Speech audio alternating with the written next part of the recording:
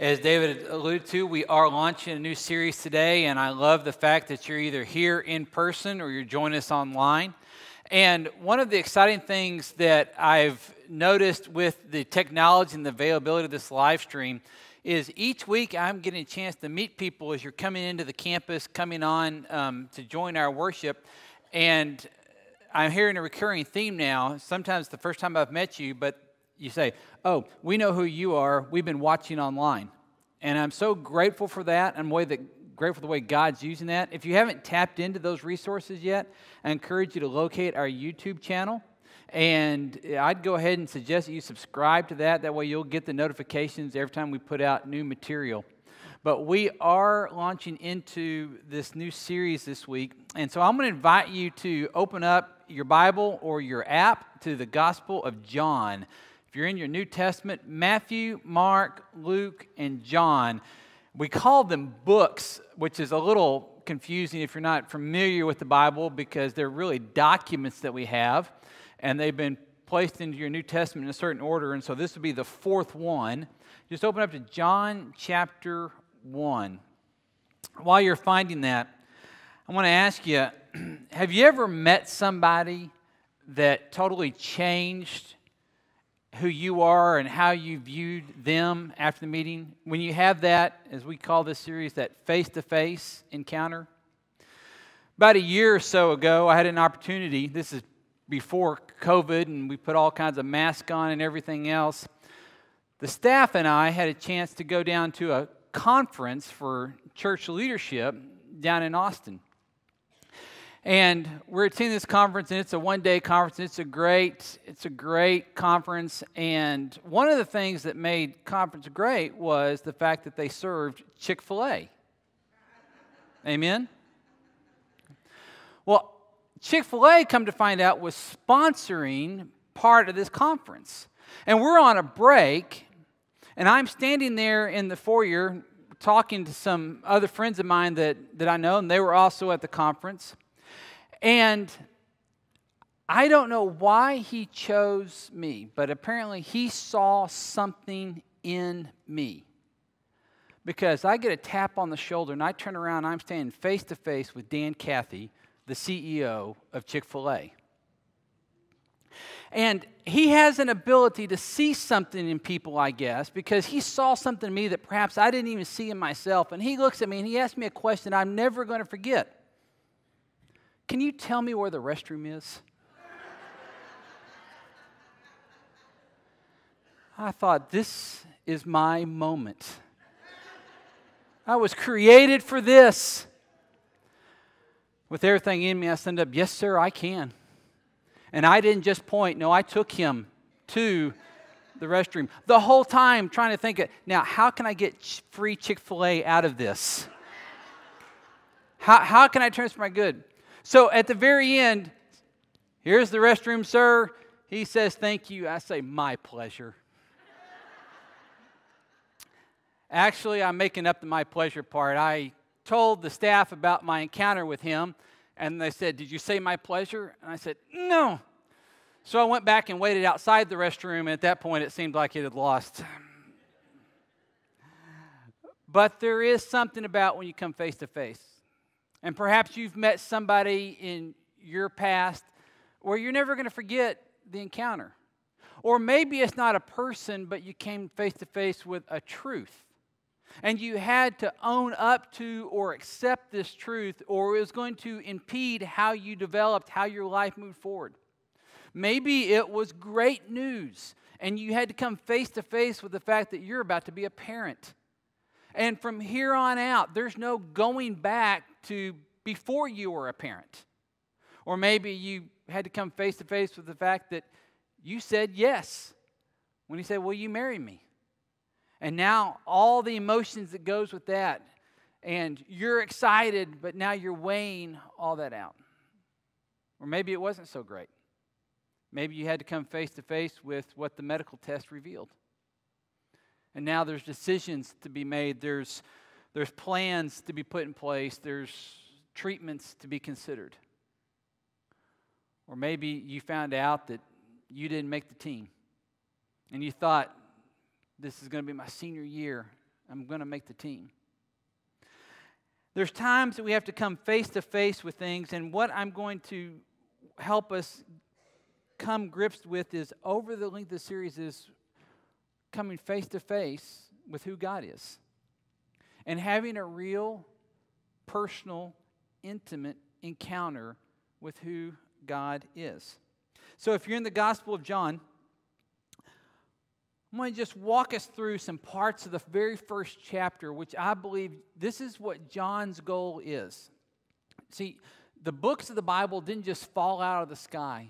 They were written by men that we believe were inspired by God, so they're under His direction by what we call the Holy Spirit, by that third person of the Trinity. But at the same time, it's not that the man involved writing was just a recorder. He's actually writing with a purpose and with an intent. And he's an author in a book that he wants to do something in the world. And so what John is trying to do is he's introducing people into this person of Jesus, and then he's challenging us to ask the question, do you know him? Have you come face to face yet? So John 1:1, the very first verse opens up this way: in the beginning. Now, if you're familiar with your Bible at all, perhaps you've heard those words, but you associate them with a different book of the Bible, Genesis. This is how the entire Bible begins. In the beginning, God created. And so John is very intentionally picking those words out, because what he does is he wants to tie this whole story of Jesus into the entire story of what God's been doing. He's doing this with a very clear purpose, and we're going to discover that in just a second. In the beginning was the Word. Now, that seems like a strange thing to have next, was the Word. This word you may not be aware of, but the Greek behind this is called the Logos. And it's where we get our word logo from. It's a symbol. If you think about a logo for a corporation, there's a symbol there. And as soon as you see the symbol, as soon as you see the representation, it tells you a lot about the company or the brand that's familiar with. And so in a picture or in just very few words, it tells you a whole lot. One of the most famous logos in the world is the Apple logo for the Apple company. It's on the back of iPhones, on the back of iMacs, it's on the back of iPads. I mean, it's just everywhere. It's ubiquitous. And all you have to do is see the logo, and it tells you a lot about the brand. And there people will proudly display the brand. That may not be your particular brand of choice, but you will display a brand, whether it be the kind of phone you choose to have, the kind of car you choose to drive, the sports team you choose to support. And so he's saying in the beginning was this word, this logos, and what he's saying is it represented something much bigger, much more universal, much more cosmic than that. And the Greek readers of this would have heard that word as they would have said it represents this truth. What's at the foundation of it all? What's the truth that you can hang on to? And so what he's about to do is he's about to connect this search for the truth into who God is. In the beginning was the Word, and the Word was with God, and the Word was God. And he's building a case for Jesus. He was, and I'm going to jump down to verse 10. He was in the world, and though the world was made through him, Jesus was present, the world did not recognize him. And so John now taps into the struggle that many of us have today is how do we see who God is? How do we recognize God in our midst? And if you're here today or you're online and you have doubts and you would consider yourself maybe a skeptic, this is a great Sunday for you, because we're going to come right up on somebody that had questions and had doubts, and we're going to see what John does to encourage them. So he goes on and he completes the story of Jesus. I'm in verse 14. The Word became flesh. So this is the idea of Jesus coming to earth. And he made his dwelling among us. We have seen his glory, the glory of the one and only, the Son who came from the Father, full of grace and truth. Now, John, in that one sentence, John doesn't have a birth story about Jesus. Matthew and Luke both have a birth story about Jesus. And so that's the story that oftentimes, if you're looking for your Christmas decorations or the nativity scene, those come predominantly from Luke, some of it from Matthew. John doesn't include that, but this is how John is talking about Jesus being born. He says, the Word became flesh. This idea of truth became flesh. It made its dwelling among us. He's saying God wrapped himself up in skin, wrapped himself up in flesh, and came walking on the planet. This is an unbelievably unique claim by the Christian faith. This sets apart, and this is why I believe this series is going to be so important for us to come face to face with who God is, because the Christian claim is this. It's not about how do I climb the mountain to get to God. What rituals must I go through? What practices must I incorporate in my life? What systems of beliefs must I follow to get myself up to God? It's the story of God coming to earth and climbing down the mountain to be with us. God has moved into the neighborhood. Verse 18, no one has ever seen God but the one and only Son, who is himself God, as in the closest relationship with the Father, has made him known. John is being very clear. The Jesus that he's about to tell us about, that his entire book, his gospel, the life and ministry of Jesus that he's going to account for us, is the story of God. So, what John is laying out is the fact that truth, this word, this logos, truth, and we live in a world where we're still seeking truth today. There is a massive hunger for truth in our world today. What can you trust? Who can you trust? What wisdom is solid and is going to guide me throughout life? And what is simply the next trend on Twitter? It says that God has come in the person of Jesus, and truth is not found in a set of teachings. It's found in a person. And so you may be here today and perhaps you're skeptical. Perhaps you've got questions and perhaps you've got doubts, and that is fine. There are some great questions and there's some great things that we could talk about. But what I want to do is I want to lay out, at least in this message today, and they'll set up the foundation for the rest of our series, this idea that we can go through all your questions. And there's some great questions out there. There's some questions of whether or not you can believe the scriptures and the text and the documents that we have in the New Testament and the Old Testament. Where did the Bible come from? And that's a great conversation to have. I fully believe they can be trusted, but I understand that there's questions that you might have. There's questions that people struggle with of why is there suffering in the world if God is so good? Why does good things happen to bad people and bad things happen to good people? It all seems so random. There are some very serious questions. Can we believe in a God that seems like, as I read parts of the Old Testament, seems like it supports slavery? I've had many conversations on that one. So I am not making fun of, I'm not trying to downplay your questions. I believe there's some great questions.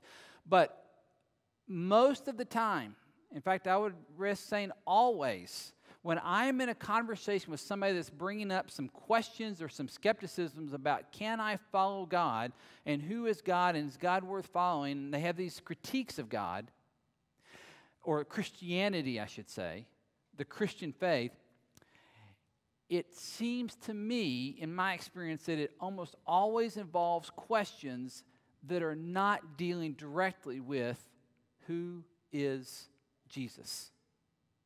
And I'm going to make the case through this series and through what John walks us through is that you've got to come face to face with Jesus first. You got to wrestle with him first. And before you handle any other questions, do you believe he is who he says he is, and that the tomb is empty. So here's my thesis statement. Your faith in God is tied to your willingness to come face to face with Jesus. Your faith in God is tied to your willingness to come face to face with Jesus. Reading your Bible is great. I highly recommend it. But you still have to come face to face with Jesus. Church attendance is wonderful. It's powerful. I think it's important to do. You still have to come face to face with Jesus. You can live a moral life by whatever standard you think is out there.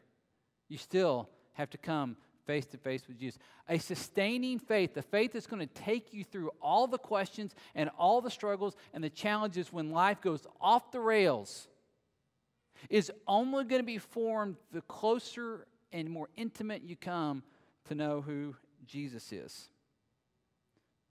So throughout each of these Sundays, what I do is I'm going to walk through a particular encounter that somebody has with Jesus. And what I want you to understand is we look each week, just like these faces up here seem to be everyday people, the encounters that we're going to look at is everyday people.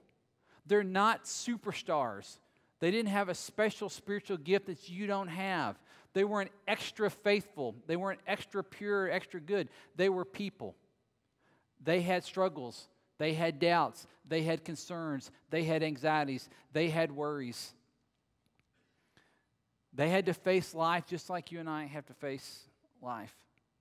And so what I want you to see most of all as we walk through these different people is that your story is this story. My story is this story. And we're going to have people that were far from Jesus. They hadn't hearkened the doors of a church their entire life. And yet Jesus still comes and has a face-to-face encounter with them. So, in the interest of our time today, let's jump into the very first one. Stay in chapter 1, but go to John verse 43. John chapter 1, verse 43. Jesus is now beginning his ministry in this part, and he's going around and he's gathering what become his first disciples. If you're familiar with, there was a group of men called the disciples. There was 12 of them ultimately. This is where Jesus begins to recruit them. In verse 43, he's going to go and end up recruiting 2 people in particular. So, the next day, Jesus decided to leave for Galilee. Finding Philip, he said to him, "Follow me." Philip, like Andrew and Peter, and this is 2 guys he'd already recruited, was from the town of Bethsaida. So, he recruits Philip, and then verse 45, Philip found Nathanael and told him, "We have found the one Moses wrote about in the law and about whom the prophets also wrote, Jesus of Nazareth, the son of Joseph." So, Philip is like the first evangelist. He runs out and Jesus says, "Follow me." He gets excited. He's the guy that just doesn't have any doubts. I mean, he's all in, from the word go. You had me at hello, he's in. And he runs and he's going to tell his Nathanael this. And he's inviting Nathanael. And he just starts pouring out, we met him and here he is. And he's Jesus of Nazareth, the son of Joseph. And I don't know if Nathanael was with him or not up to that point, but when he hit that point, Nathanael puts the brakes on. Nathanael may be like you. He's got some doubts. He's got some critiques. He's got some questions. So look at his response. Nazareth, can anything good come from there? So a modern translation is, pick the college that you hate the most, insert it into this, blank, can anything good graduate from there? I don't trust them. That's what he's done. There's Nazareth the part where it was questionable, backwater, didn't believe anything, and if God's going to do anything, he's going to do it in lots of places, but it's not coming from Nazareth.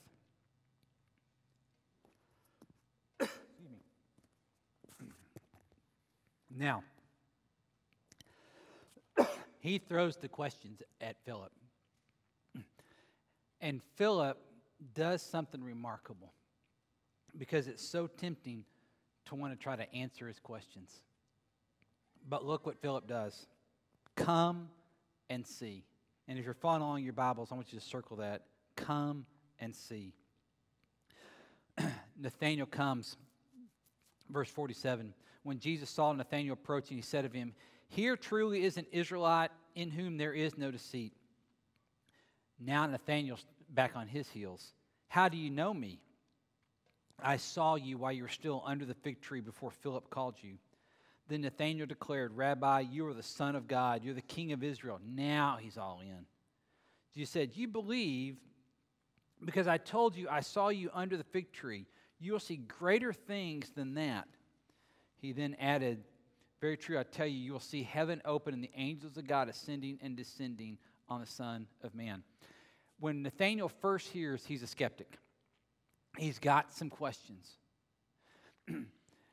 And oftentimes, I know for many of you, you want to share the story of what Jesus has done, and you want to share who Jesus is, but you're afraid of a question that's going to come back to you.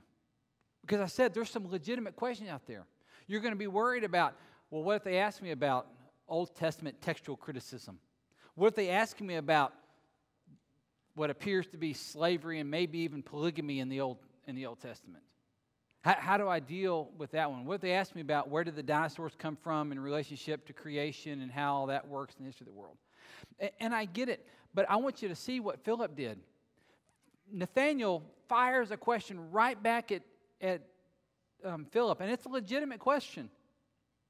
And Philip doesn't feel the need to try to address the question. He says, "You got to come and see. Just come and see." And for Philip, all he wants to do is, if I can get you into the presence of Jesus, that's where I want you to be. We have a shorthand way of saying this. We've got what we call the triangle here. And maybe you've seen it where we talk about in Christ, with one another, on mission. And what we believe is that when you come, your best life is always going to be found in Christ, serving out a mission that God designed and God designated for you, and learning to be in community with others. Well, this is that part of coming in Christ. Come and see. You may have all kinds of questions. I do not discount those. But there's a part of this where you've got to come and step towards God and see face to face who Jesus is, and then your belief will begin to take off. Because what happens to Nathanael is Jesus encounters him and says, "Yeah, I've already seen you," and he names the place where he was the day before. And Nathanael's impressed. And Jesus tells him, he said, "Hang on, you think that's impressive? You're going to see some amazing things." And as a disciple and a follower of Jesus, Nathanael began to see all kinds of incredible things, the miracles that Jesus did, and the lives that were transformed because of it. And so what Philip does for us is he gives us a model to reach out to others. It's simply an invite to come and see. Come and be. I can't answer all your questions. Your questions are good, but I want you to come and see. And so as you're talking to the person that you care about, your neighbor, the person you work with, a brother-in-law or sister-in-law, a mom or a dad, a child, whatever, it's not your job to answer every question about Jesus. That's not what God's called you to. It is your job to simply say, "Come and see," because Jesus reveals himself in those moments, in those opportunities. I was trying to think of a comparative way to tell this, and I grew up in Fort Worth. And when you grow up in Fort Worth, you kind of grow up in the shadow of Six Flags over Arlington. So oftentimes during the summer, we would go out to Six Flags. In fact, a couple of summers, Mom decided that'd be kind of our family vacation. We just spread it out across the summer, and we got season passes. And I thought we were high on the hog at that moment, because Six Flags was the greatest amusement park in the entire world. So I thought.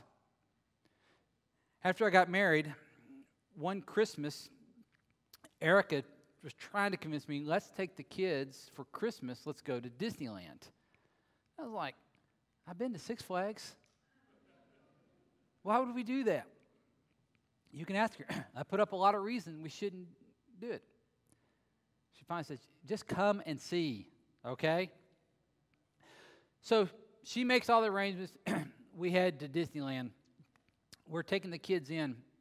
I'm promising you, I wasn't 100 yards down Main Street, and I became a theme park snob in a second. Six Flags is gross. I couldn't believe my parents had abused me by taking me to Six Flags all those years. So it wasn't that I hadn't heard of Disneyland. It wasn't that I didn't have lots of questions about Disneyland. It wasn't any of that stuff. I had to go and see. And suddenly, the world's changed. You can ask my family. I became a Disney nerd real fast. Sold out. I mean, whatever. Here, take my money. It's that kind of deal. But it took me seeing.